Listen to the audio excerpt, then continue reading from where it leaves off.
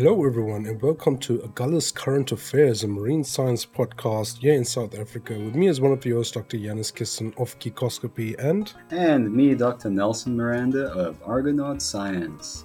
we are. Agulhas! Yes, interesting. Agulhas! We're talking about it now. We're talking about it. Yeah.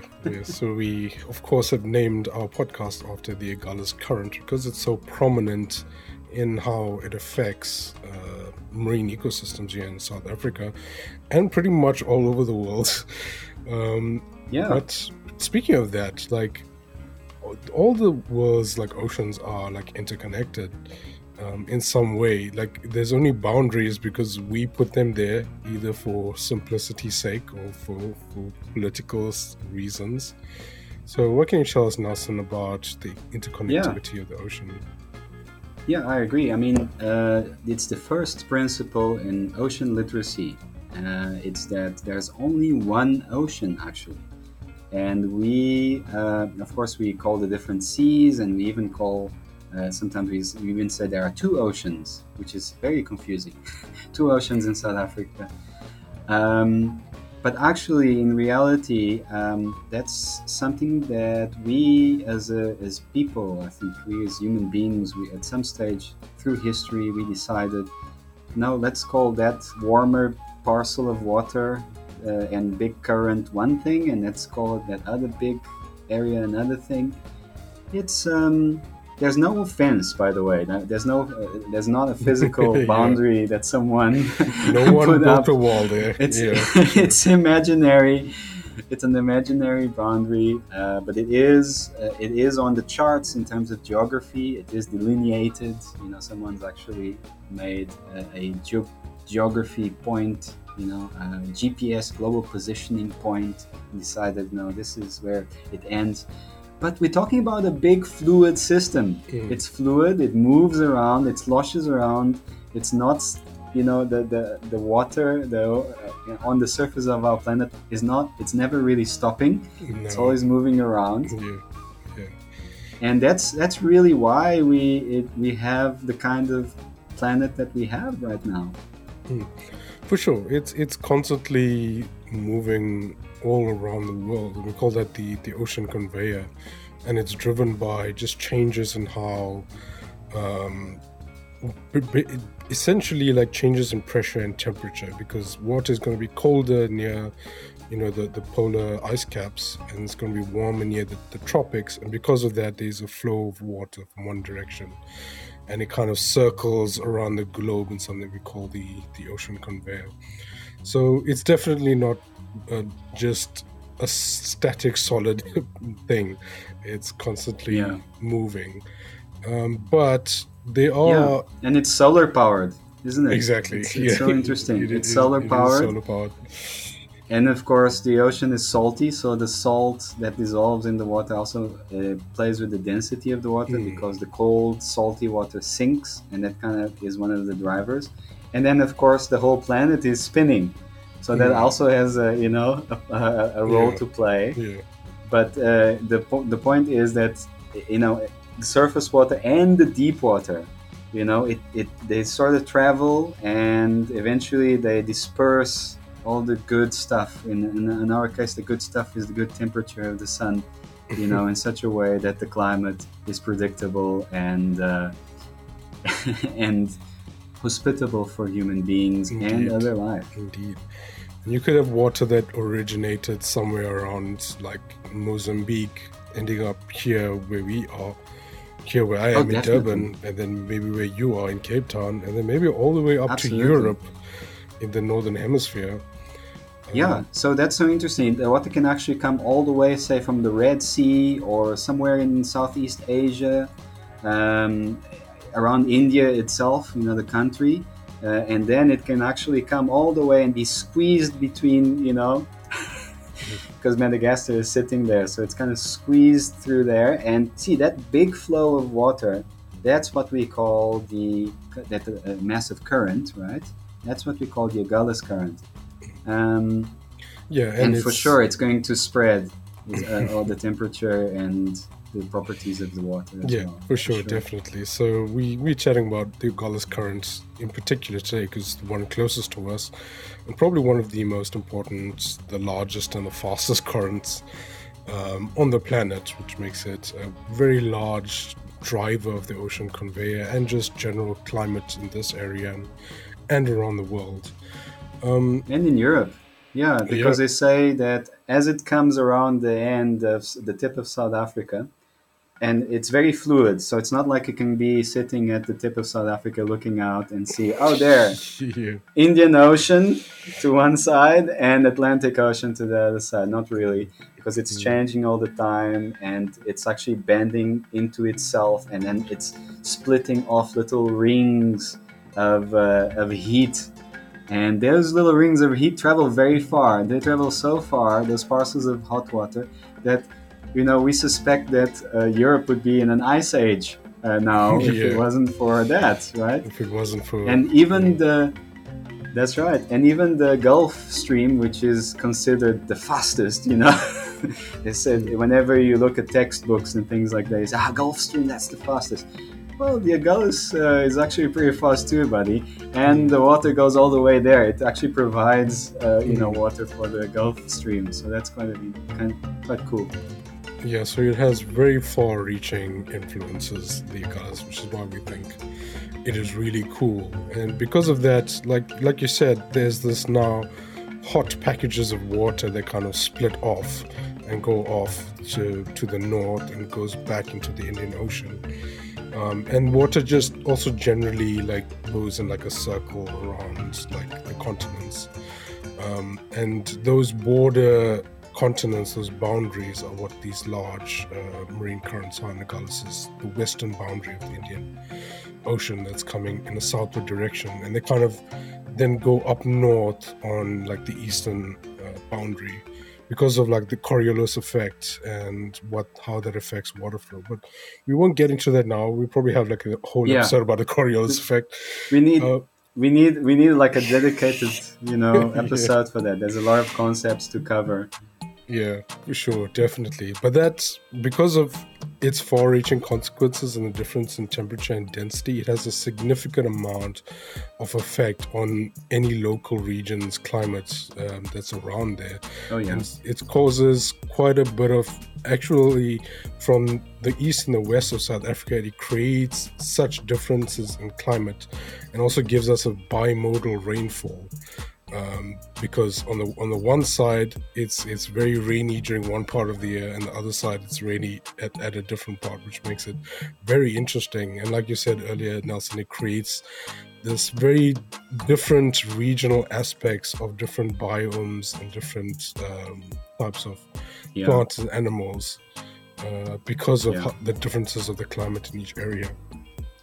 Yeah, and it's no coincidence then that in South Africa we have the most concentrated numbers of different biomes, which are these large areas with unique animals and plants and properties. You're starting to see it's actually no coincidence. It's all linked somehow to the ocean and to the Agulhas current in particular. Yeah. And also, like, we tend to think of like an ecosystem as like just like a little area where there's a lot of things, it might be like an estuary or like a beach. But because when you have something like a Agulhas current that is such a large thing that's moving such a large distance, there are also organisms that part of their life cycle occurs all the way along the current. And in more particular sort of examples for that are like fish and also invertebrates that will spawn like north in the Agulhas current, like maybe near Mozambique or northern KwaZulu-Natal. And their eggs and their larvae will like travel in the current or next to the current near the shore all the way down like very rapidly to some other ecosystems, maybe in the tropics, like in the Eastern Cape. Or even Cape Town, and sometimes even all the way to the western coast, which is kind of really weird when you think about how different the water is there. Because on the west coast, we have the Benguela current that's really cold, but you do find some species that are spawning that end up there because of their retroflexion rings we were talking about. Yeah. So we call this type of effect like a large marine ecosystem because it's not isolated spots. The Agulhas current is creating this effect where animals can exist all along the continuum, which is really cool. Yeah, and I think it has something to do with we've been observing a poleward shift in the distribution of many animals and even plants. So even mangroves, for example, they Mm. seem to be shifting poleward. And of course, mangroves, they are propagated by propagules, little things that float. So maybe these currents have a role to play there. And we're finding more tropical species now suddenly appearing around the Cape. And we're like, whoa, well, what are you doing What's here? You going seem to on? be a Yeah. little bit lost, buddy. But it makes sense if you think that they are inside these massive, parcels of moving water. Yeah, for sure. And it's some of these species have evolved to be very like opportunistic. So they are releasing a lot of their young like high up, and chances are because like the Agulhas is such a large stream of water and also sometimes like reflects into the ocean, and you don't want that if you're like a plant because there's no land there for you to go into, or if you're a fish because there's no like estuary to recruit into if you're that kind of species. So what tends to happen is that there's a lot of them that are released in the hopes that at least some of them survive. So when you're talking about like fish and plant propagules that come through, they are going to choose the spots where it's best for them to like survive. But if that spot is changing because like your environment is changing, then the best spot is going to be moving. They evolved to choose the best spot. It doesn't mean that they like looking at an address and going like, I need to go there. Yeah, they're going to They're going with the flow. Exactly. They're going with the flow, man. Yeah. You just go with the flow. And then hopefully you'll end up maybe in a little sheltered location. That's why our estuaries along our coast harbor a lot of like these visitors, you know. Yeah. Not just visitors that come with the current, but also obviously visitors that come through other means, maybe shipping as well. Yeah, but for the sure. point is it's a harbor, it's a safe harbor for these creatures. And that's why you've been finding them, Yeah, and if they spreading feel down. comfortable, they're just going to set up shop. It kind of reminds me of like the Finding Nemo movie, and they were looking for this one address, like P. Sherman 42 Wallaby Way, Sydney. But that's not how fish work. They're just gonna set up shop wherever it feels right to. I think there is obviously they're not thinking like that to themselves, but they are smelling, isn't it? They Exactly. are following some sort of cues, Yeah. and even the migration cues from even say the whale migrations as well. And even the events, there's amazing events like the sardine run, right? So that's also it has to do with the Agulhas current, because in this case we're also talking about following cold parcels of water and nutrients, and fish do sort of, they're very good at smelling out these favorable conditions and food, and that's basically how they're like following the trend. So everyone's going with the flow. It's definitely there's a big influence on these of these currents and these movements. Yeah, for sure. And of course, talking about fishing, the Agulhas Bank, we have to mention the Agulhas Bank. It's a very productive, very attractive fishing ground, and a solid contribution to the economy as well. For sure, a lot of our fisheries occur on the Agulhas Bank, and it's really important for our blue economy and feeding people, because food security is a big thing in Africa. The Agulhas Bank, various estuaries around the East Cape are very important for fish to complete their life cycle, because it provides them with like shelter and food, so they don't get like washed away in the larger current. So that area around there that we were talking about, where there's a lot of biomes, it's also in the ocean, and on the coast, and it's just the Eastern Cape just provides like this. And the Western Cape just provides this array of different habitats for different species to inhabit and kind of speciate out into different things. That's why it's so biodiverse. Yeah, and then interestingly, that's also why we've move to create protected areas in those areas, not just the coastal areas, of which there are now a lot of protected areas, but even the deeper, sort of on the continental shelf and the quite deep areas which we don't know much about, by the way, you know. But there are activities there, and in order to sort of be fair and be sustainable in how we use those areas, we've also set up, South Africa has marine protected areas. Yeah. Which sure. And there's new ones. There's a lot of new ones, which is a good step towards trying to manage the activities and the impact of those activities on the environment. I think it's very important, and this has been internationally recognized and locally, that we have to give back some rights to the environment and animals that live in there.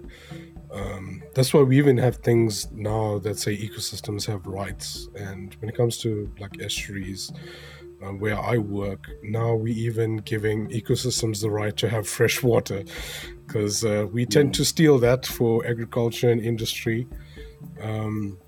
So giving back is really important, but because at the outset we just like rocked up here and we were like, we're going to take this and we're going to like name it this because of this reason, and it's going to be ours now. So how did the naming for Agulhas come about? It's quite interesting. Yeah, isn't that? Because Agulhas is actually a Portuguese word, right? Meaning needles. The sewing needle, for example. Needles, you know. And so the story goes apparently that at the tip of Africa, which by the way is not Table Mountain National Park, because a lot of people think it's in False Bay and near Cape Town, but it's not. It's actually further south. At the Agulhas National Park, right? And apparently there at that tip, if you hold a compass, the needle of the compass points north very clearly in line with the tip, Yeah. So that's the story apparently. I wasn't there, I don't know. You weren't the Portuguese dude that did that. Yeah. But there is that, and apparently, and I mean, Agulhas is an interesting name, and it's a name also of something else that has to do with research. The research vessels SA Agulhas 1 and 2. And we actually thought it would be fun to now and again do a little segment where we ask ourselves, where is the SA Agulhas right now? Indeed, yeah, because for sure. It might be, it's a very interesting vessel. It could be in the Southern Ocean, it could be breaking ice out there and going into amazing adventures. It takes a lot of young people. There's opportunities for young people to actually join the crew and be part of scientific experiments. It's helping our global understanding of how the ocean works, and trying to understand how climate is changing, because climate has an impact. Climate change is connected with the Agulhas current, and the Agulhas current is changing as climate changes as well, as global climate changes. Yeah, for sure. And trying to understand how that works is very important. So let's see, where shall we say? Where is the SA Agulhas? So while you're looking, I'll make a comparison. If you're a fan of Star Trek, they have the what is it called? The Discovery, right? The Star Trek Starship. Is it called the Discovery? Jeez, I just lost my Star Trek knowledge right there. But essentially, that's our search and discovery vessel for here in South Africa. So if we have Star Trek in the future, our ship would probably be named the Agulhas, and it'll be out in space. The Agulhas. It'll be out in space looking for different things. It'll be our... The name was so important that our second major research vessel for South Africa was also called Agulhas. All right, so here we go. SA Agulhas. Where is it right now? And it's in the harbor of Cape Town. Oh, that's a bit boring. It's just, on standby. Just docked out there. You should have been in the field reporting directly from there. Cause I was actually there the other day, funny enough, and I, because I was on a vessel next to it, And I saw it. So Yeah, for confirmed, sure, definitely. visually and according to the systems. Yeah. It's actually Enterprise. I just remembered now. So Discovery, Star Trek Discovery is the series. So they have the USS Is it? Enterprise, and we have I think it's Uh-huh. SAS Agulhas, right? Yeah, or SA Agulhas? Do Something they like do that. SAS? I believe so. I don't know. I'm not a military It's a really man. interesting vessel. So Yeah. maybe we can look into it in future podcasts, and also we can talk about other things like social, economic happenings along the coast. Yeah, for sure. So we'll try and keep an eye on the Agulhas as it's going around. But I think that's enough for the Agulhas today. Otherwise, we could just go on for hours talking about the Agulhas currents. But yeah, we'll talk about new stuff in the future. But until then, where can we find your stuff, Nelson, on the internet? You just need only to ask the all-wise Google for Argonaut science. Master Google. The Oracle, right? Yeah. Master Google. So it's Argonaut science. It's the little. Actually, there's been a lot of Argonauts appearing now in Cape Town, which people have been fascinated about. They're washing up a bit. Right. And only the female produces that amazing, very delicate shell, which is why it's called sometimes the paper nautilus. And so it's Argonaut Science, and you can find us on the social medias as well, on Instagram. Yeah, for sure. And also, of course, the great Geekoscopy, which I don't have any interesting science thing to tell you about like you had, Nelson. But you can find me at geekoscopy.com. And yeah, on all the social medias at Geekoscopy. But thanks for joining me, Nelson. It was a fun chat. And we will see everyone else on the next episode. Cheers. Cheers.